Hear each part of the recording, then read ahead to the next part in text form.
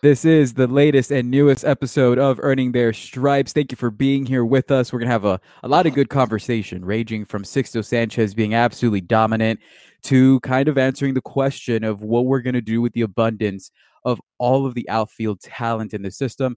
Go look at Isan Diaz's production at the major league level as well, and then get to our regular routine with our regular segments. As always, this is Danny Martinez with Ian Smith, Ethan Badowski. Ian, how you doing, man? I'm doing fantastic, boys. I'm glad to be back talking with you guys this week.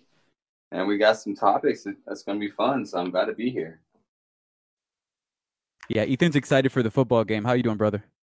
I'm cannot wait for 5 days from now, from Saturday. I know I was talking a little cocky before the show with you, Danny, getting all excited, but I just can't wait. I think it's going to be a really fun atmosphere down there in Orlando, and I've been waiting a long time for this game, so I'm really, really excited about that, and excited about what's going on in the Marlins system as well. Plenty of stuff going on.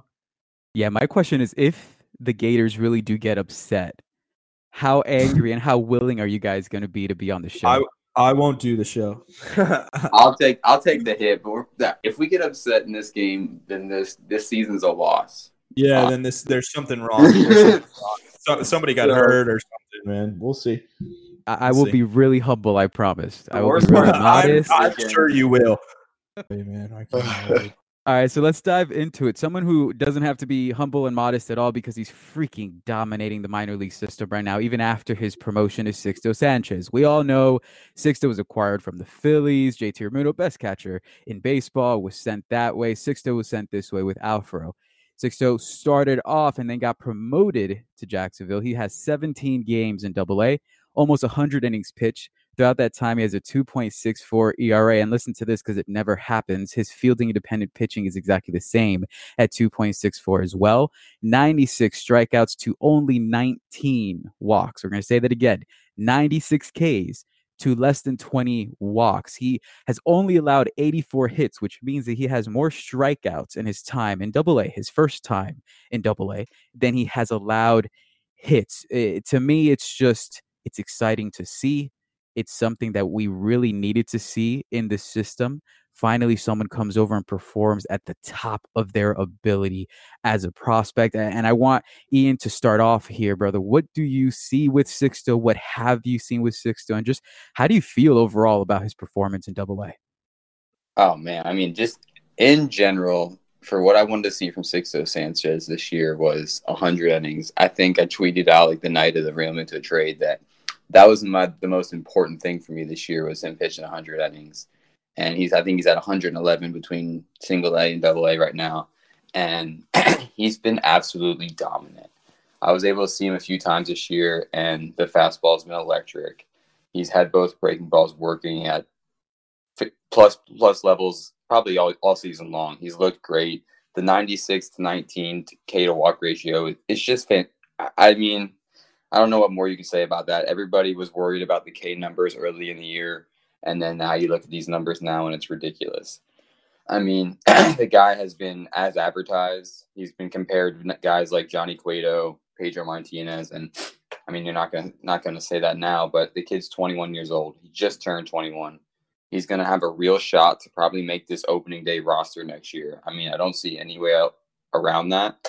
He's shown the ability this year to dominate this pitching. He's not going to see any more competition at the AAA level next year.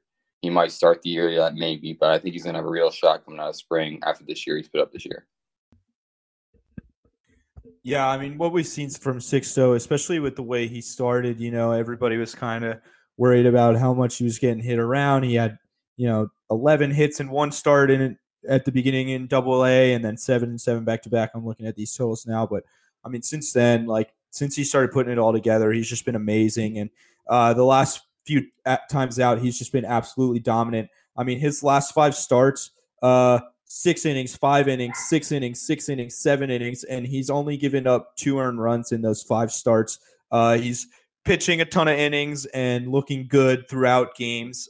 So, from a longevity standpoint and a sustainability standpoint in terms of him coming back from that injury, there haven't really been a ton of worries about him this year. And like Ian said, he's at 99 innings in Double-A right now on the dot. And that's just, that's what all you can ask for as the Marlins organization is. It's been fantastic, and only 5 home runs for as hard as that guy throws. Like, he's not giving up a ton of hard contact. Struck out more guys than he's let up hits. I mean, what can you say about this guy? And I had Roger Hoover on last week. In that interview with him, I asked him straight up, could Sixto play in the big leagues right now? And he said he absolutely could. And swing and a hard grounder up the middle. Twine backhanded stabs behind the bag. Second baseman's got it. Throws to first for the out. And this inning is over. Sixto Sanchez now through 24 innings in a row without allowing a run. I think he could. And yeah, I'd love to see him. The only reason that the Marlins would send him to AAA is to get him used to some kind of major league level hitting. But he's facing the prospects in AA, and he's dominating like this. I agree with Ian. If he really shows his stuff in spring training, I mean, I don't know why he can't be on the opening day roster next year. He's just been so fantastic this year. Yeah, and you said something that's really important. You said he's been good throughout games, and that's where I look at a pitcher when they have any type of arm concerns or durability concerns. So the fact that over the year he's logged over more than 100 innings is telling in itself. But then when you look at the box score, you look at the film, and in the 6th inning, he's still pitching with as much velo and with as much movement, and he's still controlling the pitches, and he's still not giving up walks. He's not giving up hard contact the same way that he was in the 1st and the 2nd inning. It tells you that this is true durability. Right. Yeah. He's not just flashing and then blowing up after the 6th, or his arms just giving out on him after logging 95 innings throughout the year. This is true durability that is so welcomed when we kept hearing all the reports of, Philadelphia was kind of worried about his arm. Then he comes here and he doesn't even start the regular minor league season on time because the Marlins are taking it slowly with him and they're being careful with him. And then he starts in A and has some difficulties, not striking out the guys he's supposed to at the rate that we're accustomed to with him. And then he gets to Jacksonville and it's just like, let's go. I'm the ace and I'm just going to keep pitching until you guys realize who I am and you don't have to worry about my arm. So it's nice to see. It seems like both of you guys kind of hit on the follow-up question of what we would do with him, right? We're kind of saying, look, he's been dominant. If he wants to go, if they have to send him to AAA just to see some major league hitting that might be down there at the 2nd, sure. But I think we all agree, and someone disagree with me here if you don't, that he at least should get a shot, or at least will get a shot to make opening day out of spring next year. Yeah? I agree. I mean, I think so. I mean, I don't see why not. I mean, if he's healthy and the arm looks good like it has all year, why not give him a shot? Yeah, I agree. And just one more thing, Danny, to touch on about the strikeouts. Like we talked about, when the strikeouts weren't there, how he's got to kind of go outside the strike zone a little bit, but he still peppers the strike zone. And this dude is striking, racking up the strikeout numbers. So, I mean, yeah, he's ready. He looks major league ready, and he looks like, he could be the ace of this Marlins rotation for a long time. And we always had that pitching depth, but until we got him, we didn't really have that ace. And all of a sudden we have the headline guy that's going to headline the system for years to come. Yeah, I agree. Ian, I have a curveball question here for you. It's not in the notes, okay? So get ready to hit it. I'm ready. We have someone in Jacksonville as well who's the same age as Sixto Sanchez and is producing at a very similar production level. Now, he only has 35 innings in AA because they took a little bit more time to promote him. If we're so confident that Sixto can win a starting position and a starting rotation position out of opening or out of spring training, why are we not the same with Edward Cabrera? I think Edward's going to take more time. I mean, not for the fact that he might not need more time. His stuff is ready to play probably at any level, but just doesn't have the amount of innings that he needs at the AA level. I think he probably needs 100 innings at AA before we really know what kind of pitcher he's going to continue to be. This development has been short-lived. It wasn't like he's been building towards this before. This really just came about in 2019 like a hurricane. He's been extremely good, and it was almost out of nowhere. We knew Sixto could pitch coming into 2018, coming into 2017. This kid has had the backstory. But if Eddie can keep up the same pace he's on, I think he'll get a shot probably by August next year. So I don't think it's a long process. But if he's currently on the DL right now, I believe, if he's not off. But he just hasn't had the time this year. He's probably going to get 1 or 2 more starts before the end of the year, and then just let him lead this rotation next year and see what we really have with him.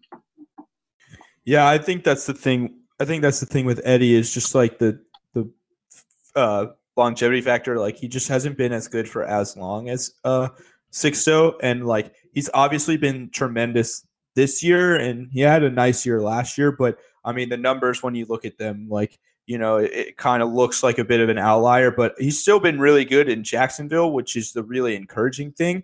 His FIP is a little high, but I mean, yeah, I think the thing is like Sixto is that elite prospect. Came in as elite. He's been dominant elsewhere, and Eddie was kind of like this, hidden gem, this like diamond in the rough. And we found it this year, and he's brought it out this year. But I think because of that, because it hasn't been as long that he's been doing this, it might take a little more time. But yeah, I mean, Eddie could, if he dominates again next year, he should definitely start in the minors at AA. If he dominates next year, September is a possibility. It's in play. Yeah, I agree. I don't disagree. I just wanted to see y'all's perspective on this. I'll also add one other 21-year-old that's in AA at the moment, and that's Trevor Rogers. And he has, he has injury history. There are things with him there that we could also peg along as to why he won't come, definitely, at least in my opinion, come out of spring training with the Marlins. But it's also interesting to say that he is a 21-year-old in Jacksonville, also shoving, and just doing really well on the mound.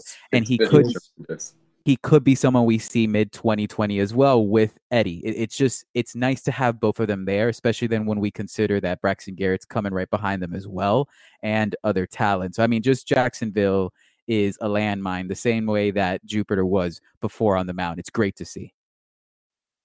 I mean, Rogers is dominating this year.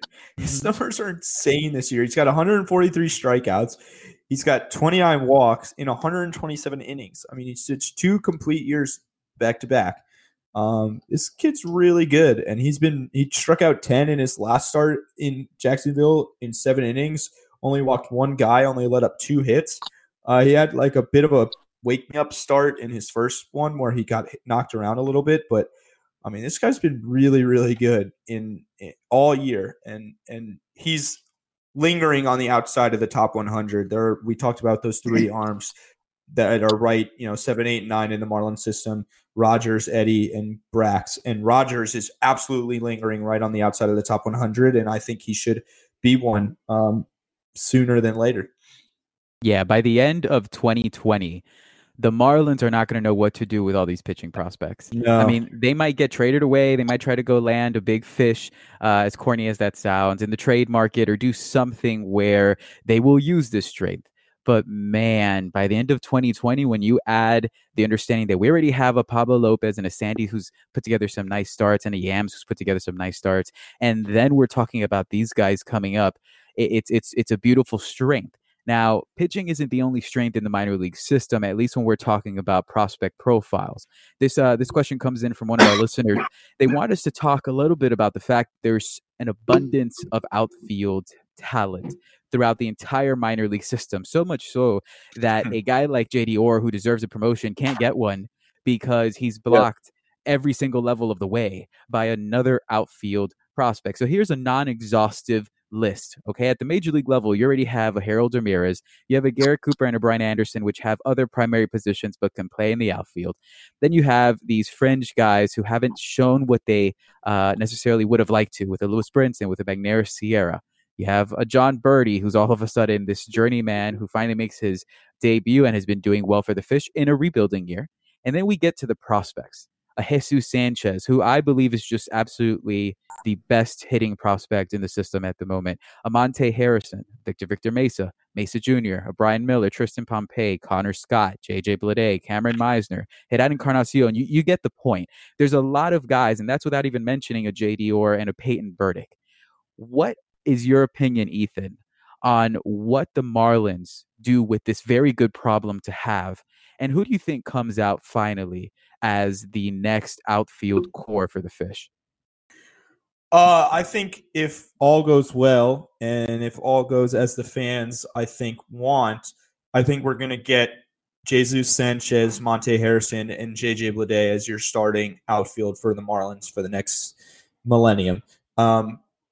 Is that the most likely scenario? Yeah, probably. I mean, yeah, I was asking that as if I was going to say no, but that is probably the most likely scenario because they're all right there. They're all looking like really solid guys, and they all fit in well because you play Monte in center or right, you play Bleday in center or right, and then you put Jesus in left. I mean, it can all work out well, but obviously it doesn't always go perfectly and as you plan. And the Marlins have a ton of guys that I think they'd really like to get in the outfield. I mean, Cameron Meisner is a beast. He's been hitting really well in Clinton, showing a lot of tools, running well, playing good defense. I mean, Burdick is on fire. Burdick has been one of the best hitting prospects since he joined the system. He's been tremendous. JD Orr is really good, like you said. Like, he literally can't get a promotion because there are just too many guys in front of him. But he's a guy that has like a 900 OPS and doesn't even hit for a ton of power.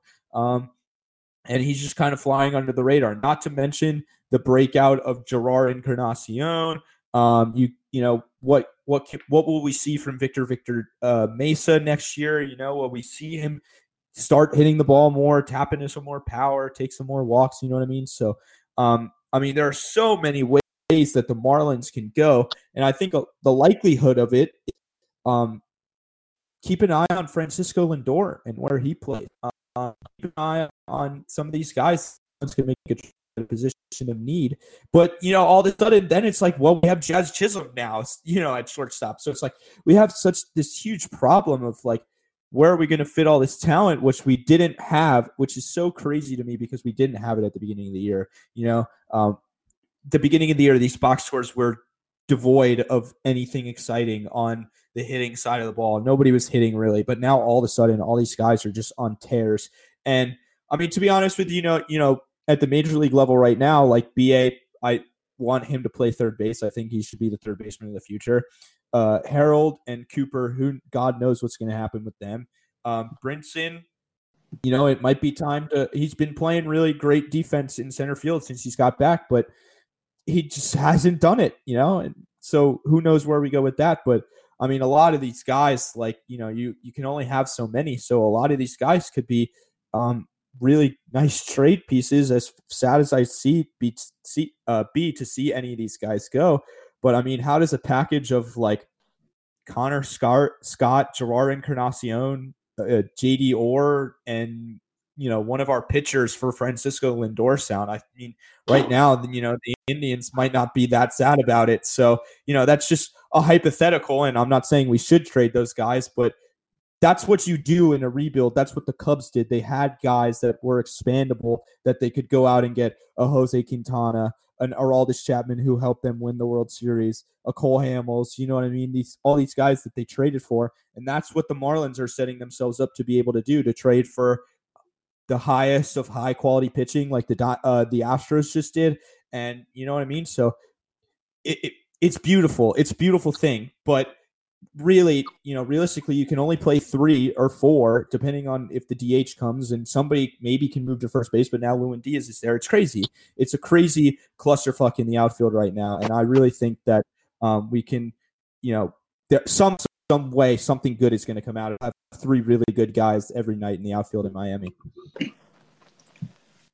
I mean, I agree with the trade scenarios you're putting out. The offer you said would be laughed at by a lot of teams for first star, though. You mentioned the Cubs and what they gave away to acquire some of those players, and you got to remember what they gave away to get Quintana and Aroldis Chapman. It's a Gleyber Torres and things like that. So I think if the Marlins do start having an outlier of talent in the outfield like we're seeing, that it's going to take a JJ Bleday or Jazz Chisholm to lead a big trade if they want to trade for Lindor or a Xander Bogaerts or something like that. I don't think it's going to be a substantial, like a subpar piece of the package, but it's very possible that these pieces can pan out to be a trade package once and for all. Ryan, excuse me, go ahead, Ethan. Sorry, like you said, like what's the problem with putting Jazz in a trade for Francisco Lindor? Like I'm not going to complain about that necessarily. So it's just the loading up that we're doing to be able to swing these kinds of trades. But yeah, it probably will take time. Absolutely. And I've been talking about this for all week and last week, even with a few people. Like it's something that's going to be in the cards in the next 2 years. Like they're putting together so much talent, and they're maximizing talent with these offers. If you just look at the Nick Anderson deal, but in 2 to 3 years, I think this outfield could be extremely odd with these guys we have now. I could see an outfield of Jesus Sanchez, Cameron Meisner, and Gerard Encarnacion in Miami in a few years. Like it's odd to me. I mean, there's so many things that can happen with this team, but it's such a great thing to have so much talent at every level. Victor Mesa was deemed the savior last offseason, and he's not even getting mentioned that frequently as a future. I mean, he's had an extremely down year and things like that. He hasn't played in 3 years, obviously, but we don't know what we have with him yet. But seeing these guys dominate all around is just so exciting. Like, I can't talk about where we were in 2015 through 2017 and where we are now. Like, just being a prospect fan and knowing what this team has done is so exciting. And seeing the hitters all over the system is just great.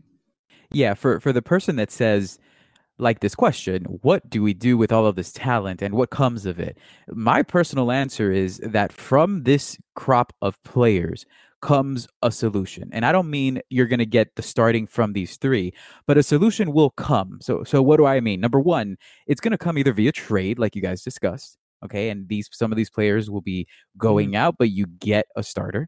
It's gonna maybe come from these guys. I mean, they say 30% of prospects get close to their ceiling. All right, we have about 15 here in the outfield. Let's hope that the right ones, the ones with the higher ceilings, develop correctly. Because if at the end of the day we get Ethan's scenario of Monte Harrison and JJ Bleday and Jesus Sanchez, welcome to what would be a fantastic outfield in all of baseball that anyone can be envious of. Very similar to what the previous core was with different prospect profiles, but still very similar with high talent.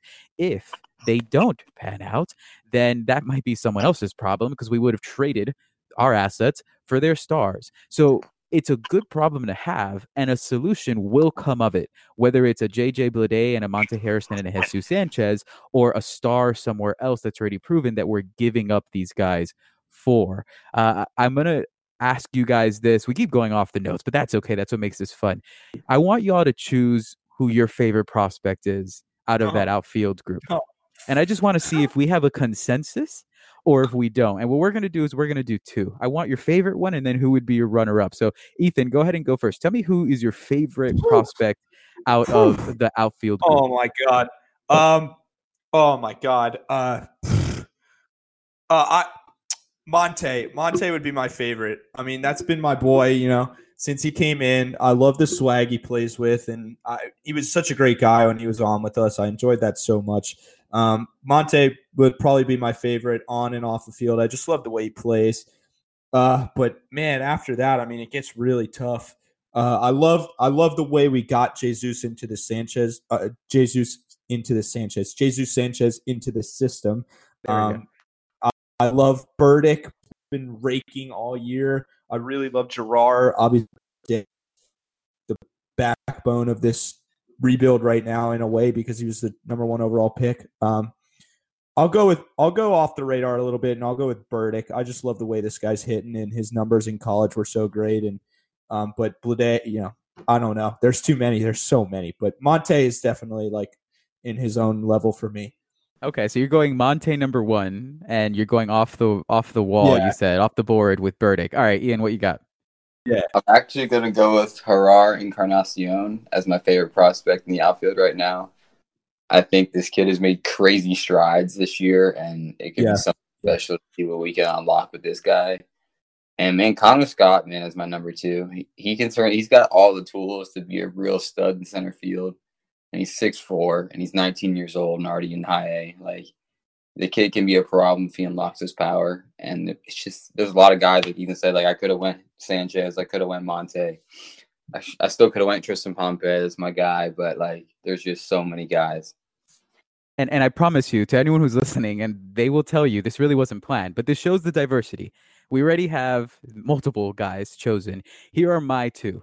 Number one, I want to say this from a full perspective. I love Monte. So Monte would be my choice. I think Monte is going to be great. I really buy into the fact that character matters. I think he's going to be a starting piece when the next time that the Marlins are a playoff team. Okay.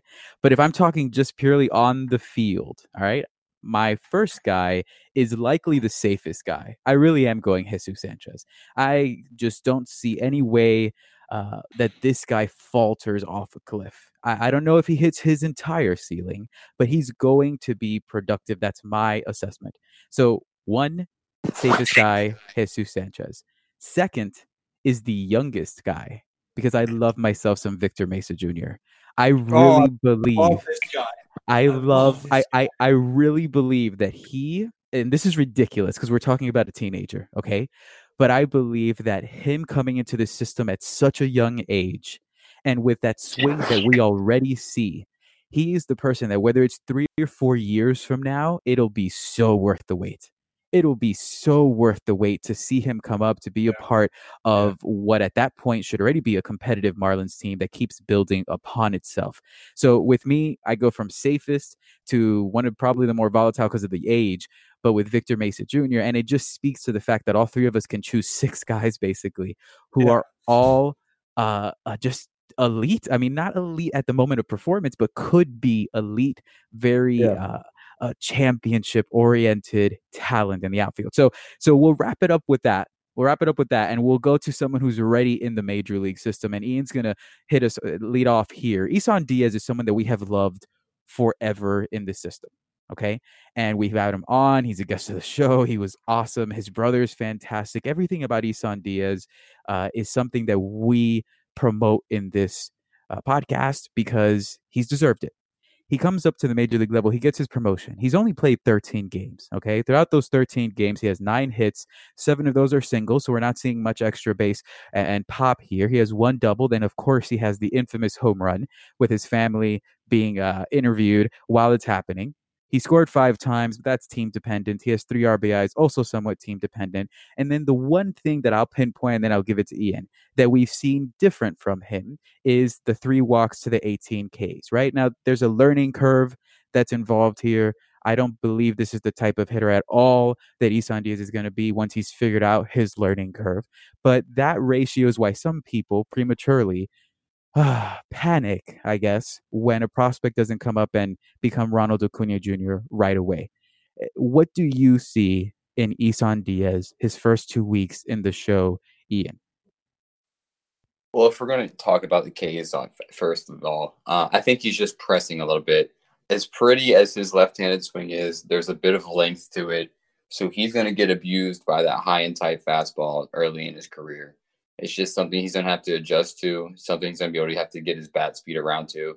He's got the speed and he gets the bat around, but you can just tell when that ball is high and tight or a slider at his feet, he's going to get beat sometimes. And it's just adjustments he's going to have to make. His plate discipline is still elite. I'm not worried about that. The kid plays great ball. He's made a few mental lapses in the field, but again, pressing. He's been in the big leagues for 2 weeks. I don't see this as being a long-term thing.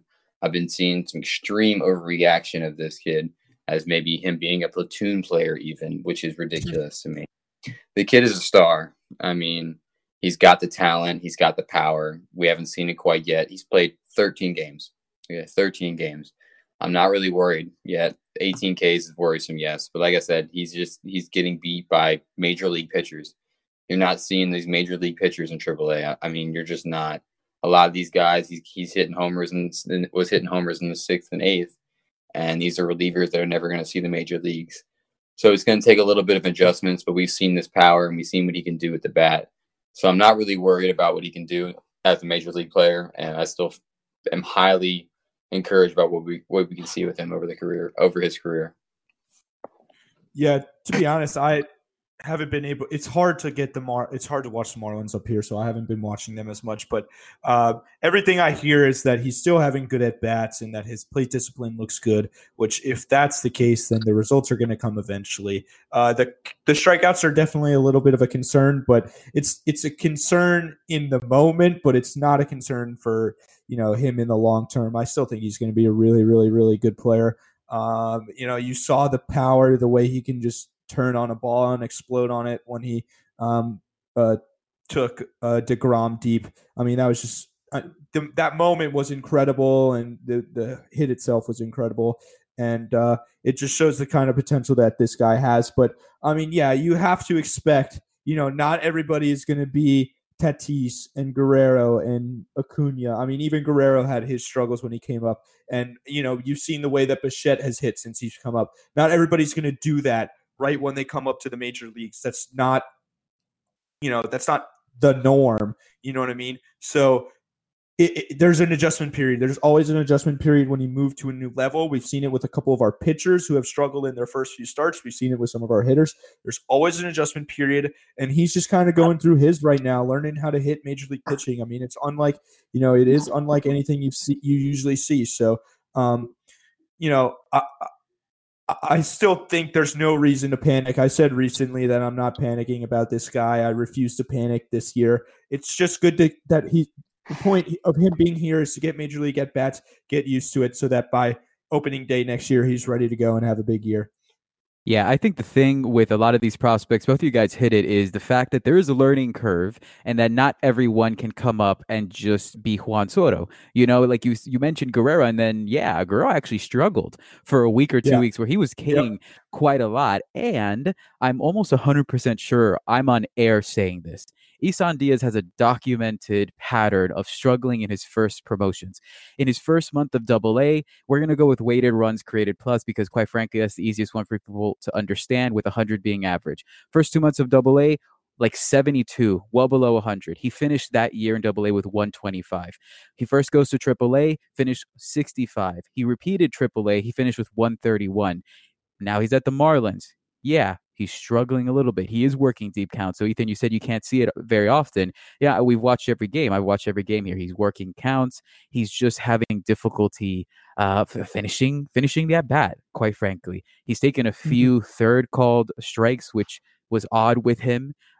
It's something like he's almost sitting on a fastball and they get him with the off speed. So he's learning. That's what's happening. He learned in AA and then he dominated. He learned in AAA and then he dominated. The hope is that he learns here and that he dominates again. Whoever is saying that he could be a role player out of 13 games, baseball's not the sport for you. Like, go watch basketball, because that's just not going to happen when you have a 23-year-old facing DeGrom and Buehler and Kershaw and Marquez and Gray. It's not going to occur. So when it comes to Isan, I'm okay with what's happening.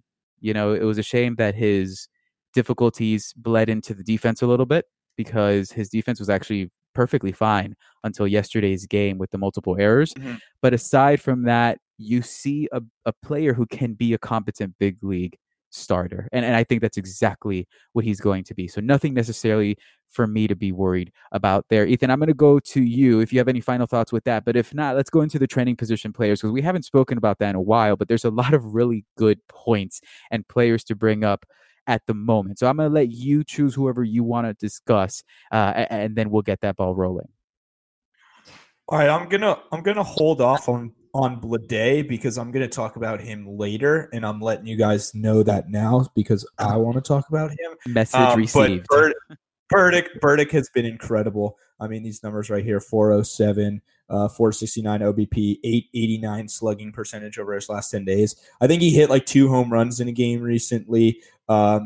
And I love what I've seen all year from this guy. I really do. His numbers in college pumped me up, got me really excited. And, like I said, like everybody expected Bleday and Meisner to come in and tear the cover off the ball. And they're hitting well. I'll talk about JJ in a sec, and Meisner's has some nice numbers. But how about going off the board a little bit with Burdick and just seeing the way he's just exploded onto the scene? I mean, sooner rather than later, like, we should see this outfield in Jupiter of Burdick, Meisner, and Bleday, which could very well, we were talking about future outfield combinations. That could very well be a future outfield combination for the Miami Marlins. So he's been fantastic this year, and I love what I'm seeing from him, and I was excited about him when I saw him coming out, and he's giving me no reason to not be excited about him heading forward. Sorry about that, gentlemen. But Who I want to talk about this week, Lewin Diaz, man. Every time he gets a hold of the ball, it's going over the fence. Yeah. Like, it's a lot. He's striking out a good amount still, but he's getting a hold of the ball. He's so big. I mean, I try to talk about he had some strikeout problems before he was acquired. And when you look at his numbers, it's not really apparent that he has strikeout problems, but he's 6'7", I believe, and he has an extremely long swing. So it takes him some time to get on the ball, but when he gets a hold of the ball, it goes a very long way. And he's got 4 homers the last 10 days. He's got 3 doubles. He just hits the ball for extra base hits. And he's going to push somebody, maybe Garrett Cooper, for that first base position real soon. Another guy who's been walking at an extremely high pace over the last 2 weeks is Jazz Chisholm at 18%. That's just what I want to see. I mean, his strikeout rate is still 27%, which is, man. But hey, it's not 34%, and he's walking at 18%. If he can get in these lineups when he's got support around him, he might be able to turn this around and start hitting at a lower strikeout clip. The kid's got so much talent, and if we start seeing him strike out 24% of the time, it's going to be a superstar in the making. Yeah. So those are 2 guys that we just acquired, but they were just making me excited watching them play. I mean, it's been a really fun time to see Jazz in the system. I want to touch on those guys real quick, Danny. Lewin's walk rate since he's gotten to the Marlins has jumped from 5.8% with the Twins to 11.3% since he's got to the Marlins. His OBP is 325 and he's slugging 588. That's good for a 155 weighted runs created plus, which is pretty exceptional for a guy with a 221 batting average. And then Jazz has a 151 weighted runs created plus since he got here. His walk rate is 10.5%. His walks have gone up a ton this year. And yeah, the best thing that Ian pointed out is that he's only striking out at 24.6%. His average is at 245, which everybody was so worried about when he came over. And his OBP is at 351. They've both been really, really good since they got here. And it's really encouraging to see them jump into the system and kind of fix some of the things that we were worried about. Absolutely. I'm going to continue to sing the praises of this deadline, whether it's going to bite me in the butt later. But I am so excited with the fact that they've come over and we've gotten immediate results, right? We always preach patience. It's something that we've done on this show often, over and over again. But it's nice to not need patience right now, because when Lewin Diaz comes over and Jazz Chisholm comes over and they start producing at that rate, it's a beautiful thing to see. They identified something they needed, they got it, and we're seeing the fruits of it. Hey, it's Kaylee Cuoco for Priceline. Ready to go to your happy place for a happy price? Well, why didn't you say so? Just download the Priceline app right now and save up to 60% on hotels. So whether it's Cousin Kevin's Kazoo Concert in Kansas City, go Kevin, or Becky's Bachelorette Bash in Bermuda, you never have to miss a trip ever again. So download the Priceline app today. Your savings are waiting. Go to your happy place for a happy price. Go to your happy price, Priceline. I won't get too much into the numbers. I'll just say something that's rather impressive for me. Over the last 10 days, the Marlins have quite a lot of bats in their system with an OPS well over 800. Okay. In that list, a vast majority of them have been added in the last 3 months. So that's to the point of, I think it was Ethan, but someone mentioned that before you would look at these box scores and you would look at the minor league system and there is just no hitting. You have your guys, you have Isan Diaz, you have Amante Harrison, and they were the only things that we could talk about, like pulling teeth, because no one else was. Now, anytime that I do the screenshot for us of the last 10 days, Burdick, Amblade, and J.D. Orr, Lewin Diaz, and Jazz Chisholm, Nick Reddy, Evan Edwards, player after player after player that has been added over the last 3 months. And again, just another chef's kiss to the fact that they identified something and they did something about it. So aside from that, I won't get into the names, but I'm going to let Ian start off with our trending pitching prospects. And this is covering over the last 30 days. What you got for me? Oh, man, our pitching is still dominating everywhere. My guy, CJ Carter, he's became the closer for Jupiter and has been dominating since he's taken over as that role. His last 8 games, he's won 10 innings. He's got 3 walks, 9 strikeouts, and that's about it. He's given up 5 hits, no runs, and he's just looking fantastic. He's, like I said, I think in our first episode, he has probably the nastiest delivery I think I've ever seen. from a guy who's 5'9", 5'8", 5'9", pitching at a high level like this. It's been fantastic to watch. Touchdown Tommy is getting back on his game. He's back in Jacksonville, and he looks great. He just needs to get his confidence back, and he can be a dominant reliever. A couple starters that are still looking great. George Soriano's put up great numbers in his last 5 starts. Evan Fitterer still looks like he's looking like a great pitcher at 18 years old down in rookie ball. I'm excited to see what he's going to do next year in full ball. Nick Neidert is back with New Orleans and is getting his feet wet again. He looks okay. He's walking more than he should right now, but with 12 walks in his last 26 innings. But he's pitching well, and he's striking out guys at a high level. So it's exciting to see these guys back in the system and doing stuff at a high level right now. Excuse me. God dang. Yeah, I would say one guy I was definitely going to talk about, and I'll expand on a little bit, is Neidert. Just to see him get some longevity. He's gone since he's been back in AAA. He's gone 5 innings, 6 innings, and 6 innings. He allowed a lot of hits in his second start. He allowed 9 hits, but he only let in 3 runs, so that shows him limiting damage. He's got 8 walks. Quick math, since he's been back in AAA in 3 starts, which is a lot, but he's got 16 strikeouts in those 3 starts, which is pretty solid. It's just nice to see him getting some innings to finish up the year, and they're pretty clean. 2 runs, 3 runs, and no runs in 3 starts in AAA, despite letting up 5 hits in one game and 9 hits in another. So just to see him limiting damage is really good. And just like I said, like getting some innings back, I think he's a guy that definitely plays well as an AFL candidate this year, just so that he can get some innings, because I mean, he was the best pitcher in our system last year. And if he goes to the AFL and pitches well, and then pitches in spring training well, I'm not saying he can start on the opening day roster, but it's not out of the realm of possibilities. And he's easily a guy that can make it up to the big leagues at some point next year, maybe even early. So I think it will be good. It would be good to send him out to Arizona and get him some innings. And yeah, you touched on touchdown Tommy, man. He's finally back since he got, sadly he had to get demoted, but 1.54 ERA and 0.60 WHIP in his last 30 days, which is pretty impressive. So, Neidert, just seeing him back on the mound is good. And, I mean, Fitterer's been good. Mokma's been pretty good. Palacios is still dominating. So, yeah, still a lot of excitement in the pitching aspect of the Marlins organization, despite all the movement recently. Yeah, there's so much ridiculous talent here that I get to talk about teenagers, okay? 19-year-old Luis Palacios over the last month, 17 Ks to 1 walk. Brady Encarnacion, we have another Encarnacion in the system, 18 years old, 23 Ks to 6 walks. Alberto Guerrero's 21, so not really a teenager anymore, but 21 Ks to 4 walks. I mean, these guys are at the lowest levels right now.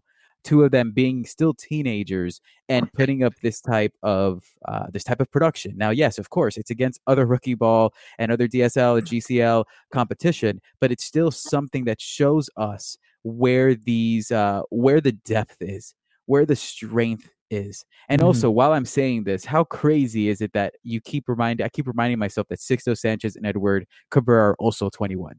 Like, I'm talking about Alberto Guerrero, rightfully so. Okay, because he's at the level he really kind of should be with his age, or around that level. And yet Sixto Sanchez and Edward Cabrera are doing it against AA hitting. It's incredible. It's ridiculous. And also, before we go into our segments, let me just say one more thing. Now that we've wrapped up the hitters and the position players, we were mentioning earlier the hypotheticals of a Francisco Lindor trade or whatever superstar you might want to talk about. This is truly the first time since Jose Fernandez was a prospect that we would even be able to sit at the big boy table for these kinds of players. And that is something that we should be excited about, because when you're talking about this pitching depth that we see in front of us, and we're talking about the hitting depth that we suddenly have this year, I really believe that there is not a single player outside of the elite that the Marlins would not be able to sit at the big boy table for when talking about trades. And that is something that I don't think we could have said ever. Even when we had a Jose Fernandez and a Christian Yelich, it was very top heavy. It wasn't this depth coming through. So just something to really reflect on as we move into our segments, which of course is going to be Ian's segment, best pitcher, best hitter of the week, brother.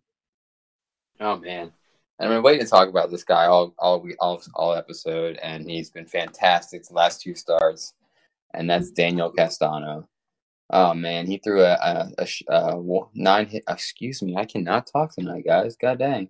But threw a complete game 2 starts ago, one earned run, 5 hits, 13 Ks, no walks.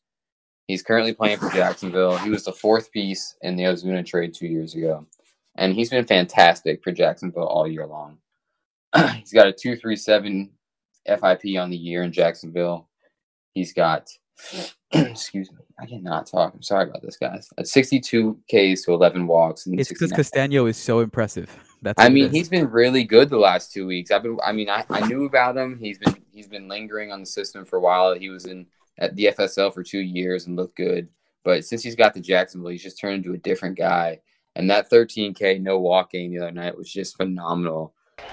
Swing and a miss, strike 3. 13 strikeouts, a baker's dozen for Daniel Castano as he goes the distance. A 9-inning complete game against Mississippi, and a final score of the Jacksonville Jumbo Shrimp 5 and the Mississippi Braves 1. Like, oh my goodness, it was just so great to watch him pitch. And just his last 2 starts overall, 16 innings, 9 hits, 3 earned runs, 2 walks, 16 Ks. He's been really special this year, and I'm excited to see what he can do. It's just maybe a piece down the road in 2 years or so. And Ian, before you go to your hitter, I'll say this. Yes, sir. I think that Castano is another indicator of what we're seeing with this Marlins system, which is that for all the concerns that we might have and that I personally share, that the Marlins might not be able to target or develop appropriate hitters and batters. They can definitely do that on the pitching side.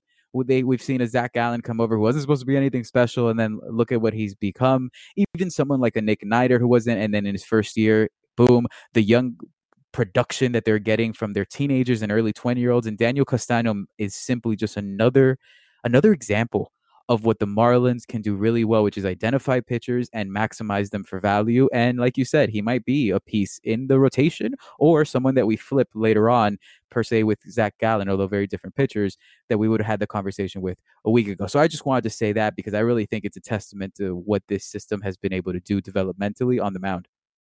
Absolutely, man. It's been so exciting to see. And that's a guy you haven't heard about once this year, and he's putting up a fantastic season. Like, it's all over. You can't miss it. But my hitter of the week as well will be Tyler Hyman. We signed him out of Arizona off waivers earlier this year, and his last 10 games, he's just been raking.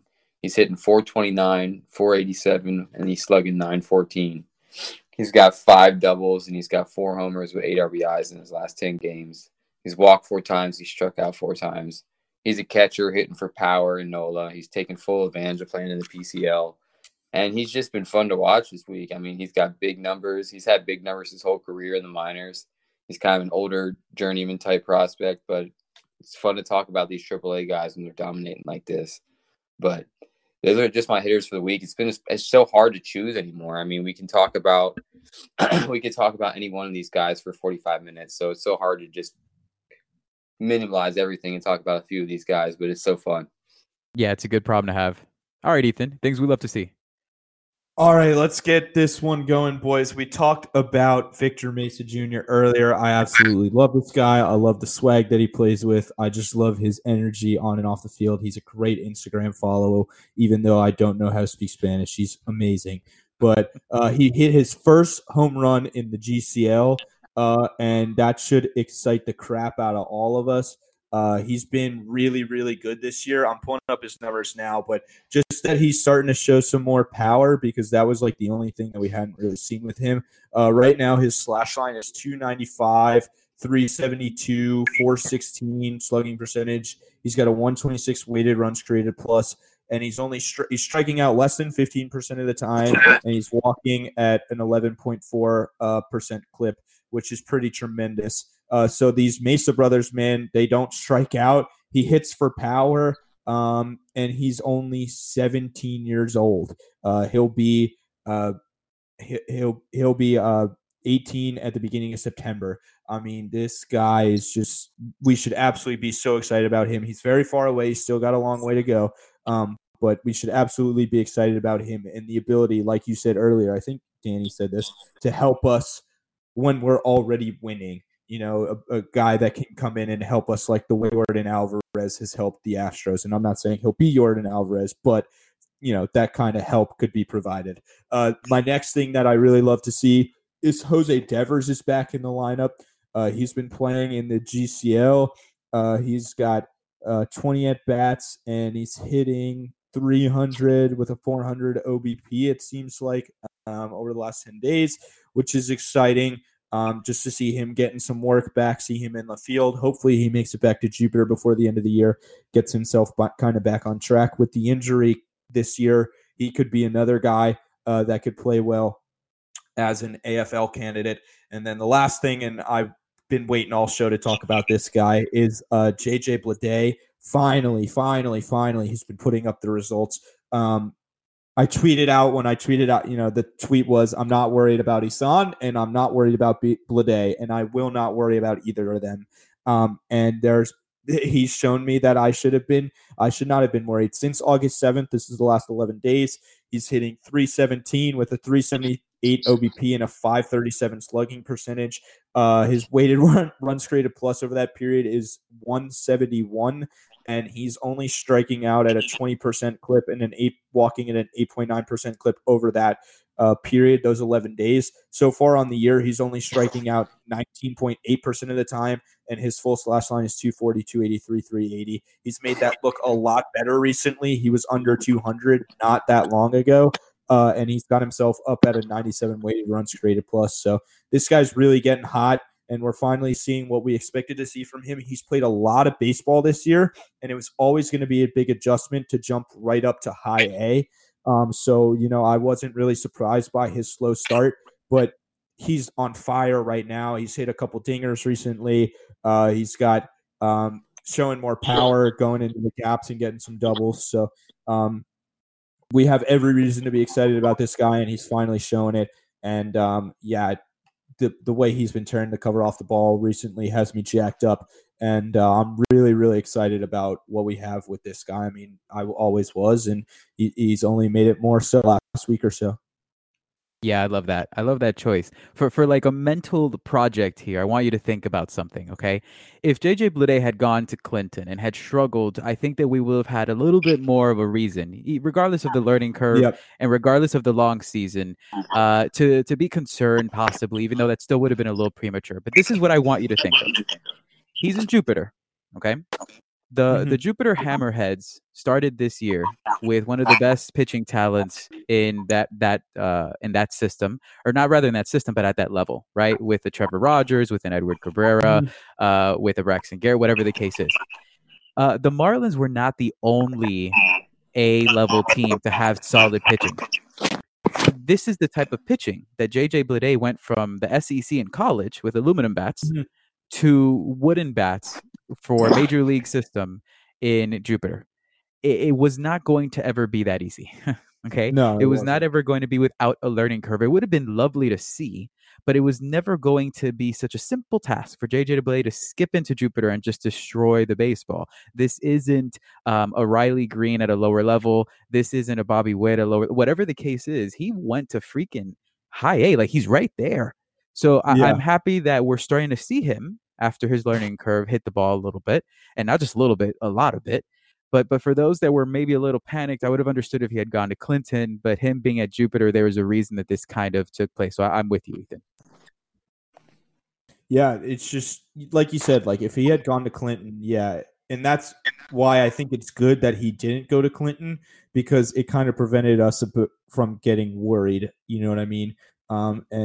And so now he's here and he's raking, and this Jupiter outfield, this Jupiter lineup all of a sudden looks really, really good compared to the way it looked at the beginning of the year when it just looked bad. But now with Gerard and him and Burdick and Meisner on the way, I mean, it looks really, really good. Yeah, Jupiter and Jacksonville next year are going to be a lot of fun. Oh, yeah. I mean, a lot of fun. All right, so we're going to wrap it up with my under the radar. And, you know, we're going to pat ourselves on the back a little bit because all of us collectively have said quite a lot of under the radar guys that have performed this year, right? I said Demetrius Sims, Sierra early on, George Soriano, Luis Palacios. We've gotten CJ Carter. We've gotten other players that we have dropped, Bubba Hollins, which have produced. This one's going to be a little different because there's no way that I could get this guy to be under the radar. I just think that people don't understand the year he's having. So for those of you other than Ethan and Ian, obviously, because you don't have access to our notes, I have 3 slashes for pitching across, and I've blacked out the name of my guy. Okay. The 3 are Trevor Rogers, then my guy from today, and Braxton Garrett. Trevor Rogers and Braxton Garrett are individuals that we believe should be at the very least fringe top 100 prospects the way they're performing, and likely top 100 next year. Now, I do not think that this guy is the equivalent to either of these two. I really don't. I believe that this prospect will eventually be a bullpen piece, although I do think he could be a very strong bullpen piece. But my guy has almost the same amount of innings pitched as Rogers, and he has 20 more than Braxton. He has less hits allowed than Trevor Rogers over that time, and only 8 more hits than Braxton. He has 1 more run allowed than Trevor Rogers. He has 1 more strikeout than Braxton, and his whip is only 0.05 more than Braxton Garrett. This is the player we're talking about. Very similar to 2 guys that we talk about ad nauseum about how good they are, except that their name isn't George Guzman. Because see, George Guzman comes last year and he struggles. He has difficulties with walks. He has difficulties with control. He's this really strong, velo guy, but he can't really pitch. And then all of this year, again, right there with innings pitched, right there with Ks, right there with his whip, okay, which is walks and hits per innings pitched. Now, the biggest difference here, absolutely, is still the control. He has allowed a lot more walks. His walks are at 67. Trevor Rogers is at 29. And Braxton Garrett is at 36. A significant difference here. But when you have a whip that's only 0.05 more than Braxton Garrett, something's happening here. So for those of you that gave up very quickly on a George Guzman, and I get it, because last year, he comes over, he's a top 100 guy, and then he has an awful year. He can't control anything. He's getting hit out of the ballpark almost every start. Just look at the numbers for this year. Understand that he is older, that he does not have the ceiling of these guys, at least in my mind. He could because of his velo, his movement, regardless of the age. And that even if I think he's a relief pitcher, it's eye-opening how close he is to 2 guys that we consider future possible aces. So what do you think? I didn't realize he's been that good. And he's been really good recently, really, really good recently. But I didn't realize he's been that good over that, over this period of time. I mean, he's even dropped the walks from last year. He was at a 6.0 BB per walks per 9. Now he's at, it's still really high, but he's at 4.76. So, but yeah, his numbers are really, really impressive. And I didn't even realize how impressive they were, especially that whip, 1.26. So, still racking up the strikeouts. Yeah, like I said, I still see him as, I think a guy that can be an elite closer in this game, but he's not going to go down without a fight to try and be a starter. I've said that all year. He's not going to go down without a fight. He's going to try and be a starter for as long as he can. He's not going to make it easy for the Marlins either. Right, and that's something that people keep saying, okay, just put him in the pen already, right? Just develop him as a pen. That's where he's eventually going to be anyway. But quite frankly, I look at this and listen again. I'm going to reiterate. I think he eventually ends up in the pen. I understand, but if you're the Marlins, you can't take him and say, oh, you haven't deserved to be in the starting staff this year. You develop him as a starter as long as you can. You're not going to hurt him by doing that, unless if you really, misuse his innings, which he seems to be okay with. And then if at some point he just pushes himself out of rotation, good, then he's the pen. But it's incredibly impressive what he's done. Although, yes, the walks are still going to be the issue that's going to take him from being a possible Trevor Rogers and Braxton Garrett and make him a back of the pen type of arm. Ian, what do you think? I think it's going to be tough. I do ultimately think he's going to be an 8th or 9th inning guy for the majority of his career. But I don't think it's going to be at the beginning of next year yet. I think they're going to let him start the year again as a starter and see where this goes. His arm doesn't have that many innings on it yet. He's had a few 100 inning years, but nothing extreme. The walks are still high, but he's striking guys out, and he's battling good lineups at AA right now. These Trevor Rogers and Braxton Garrett, same age, have done this majority of the year at high A. If Guzman has this year, last year with Jupiter, he's all over the boards right now getting talked about. So I think Jorge has put himself in a position. George has put himself in a position to have another chance to be a starter in 2020. But if it starts to go south soon, I think they'll make the transition to bullpen extremely quick. Yeah, I thought you guys would enjoy this one today. Yeah, I think next year's a big year for him. And I thought you were going to go off the radar with this. Like, I was very surprised that it was George Guzman. I mean, very, very surprised. Yeah, I was looking at the numbers. I was actually doing it while I was doing the trending pitching prospects, and I clicked it on strikeouts, and then I saw this, and it caught me by surprise. So I just found it by random circumstance, but it caught me by surprise how close he's been to two guys that, again, we have at such a high standing, and yet again, it just speaks to the depth of the system, something that we will continue, because this is earning their stripes after all, talking about. All right, fellas, we are 5 days away from the Canes upsetting the Gators. I hope from that you guys 40 burger you guys are gonna eat. I don't know what you're talking about, Danny. The funniest thing about the Canes I saw all these Cane fans making fun of Gator fans because they were trashing Tate last week. But I can't see not every one of these Cane fans talking trash about this depth chart that's about to wax you on Saturday. This dude's playing wide receiver. They brought this man in to be quarterback, and because he's a gamer and he wants to help out any way he can, man. Yeah, any way he can. Yeah, Danny. Any way he can get on the field. He's Julian Edelman. Good way to keep him in the university instead of dipping out to the transfer portal. That's how we need to end it. This is perfect. I'm telling you, man, I told him before this game because I learned a lesson in 2013. I talked so much shit on Twitter in 2013, and it backfired on me completely when we lost. And I told myself, I'm not going to do it. I'm not going to do it. I'm not going to do it. I'm just going to be nice on Twitter and just have good discussions. And then, of course, I get caught up in July and August, Big Three Twitter. And all of a sudden, I'm calling everybody an idiot for picking the Canes, and I'm saying the Gators are dropping 40 and winning by, 3 touchdowns or whatever. I don't know. It's either way. Like, I just can't wait to be there. I'm really excited for us to just kick the ball off already because, like I said, July and August, Big Three Twitter is the worst, and I just can't wait to get this game underway, and I can't wait to. I'm so excited. I'm going to be there. I feel very lucky that I'm going to be there to witness this game. And what I'm really excited about is that we got a home and home coming soon. That's I'm really, excited for that exciting. too. I think that's great for both schools. And I memean, we could do a whole earning their stripes episode about this game, but you're going to have to eat on Monday or Tuesday, Danny. Is all I'm saying. But hey, look, we'll still be friends on Monday. I will still be here. I mean, if the Gators lose, I'm not sure if you guys are going to be there, but I will still be here. I'll show up. I'm excited. I'm excited to see it. All right, fellas. Love you. Appreciate you. As always, everyone that's listening, thank you for being a part of this. We love what we do. Let us know if you have any questions, and make sure to make sure to subscribe, make sure to let us know what we're doing right and what we're doing wrong. All right. Y'all have a good one, and go Canes.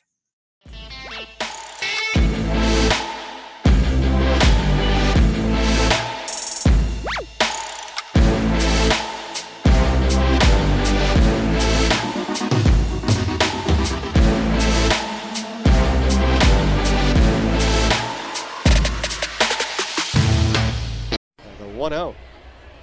Hit high in the air, pretty deep to center.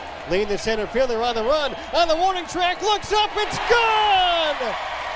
Lewin Diaz, a homer and a straightaway center.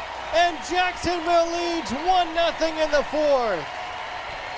Righty on righty, here's the pitch. Swing and a hard grounder up the middle. Twine, backhanded stabs. Behind the bag, second baseman's got it. Throws to first for the out. And this inning is over. Sixto Sanchez now through 24 innings in a row without allowing a run. Now we go to the bottom.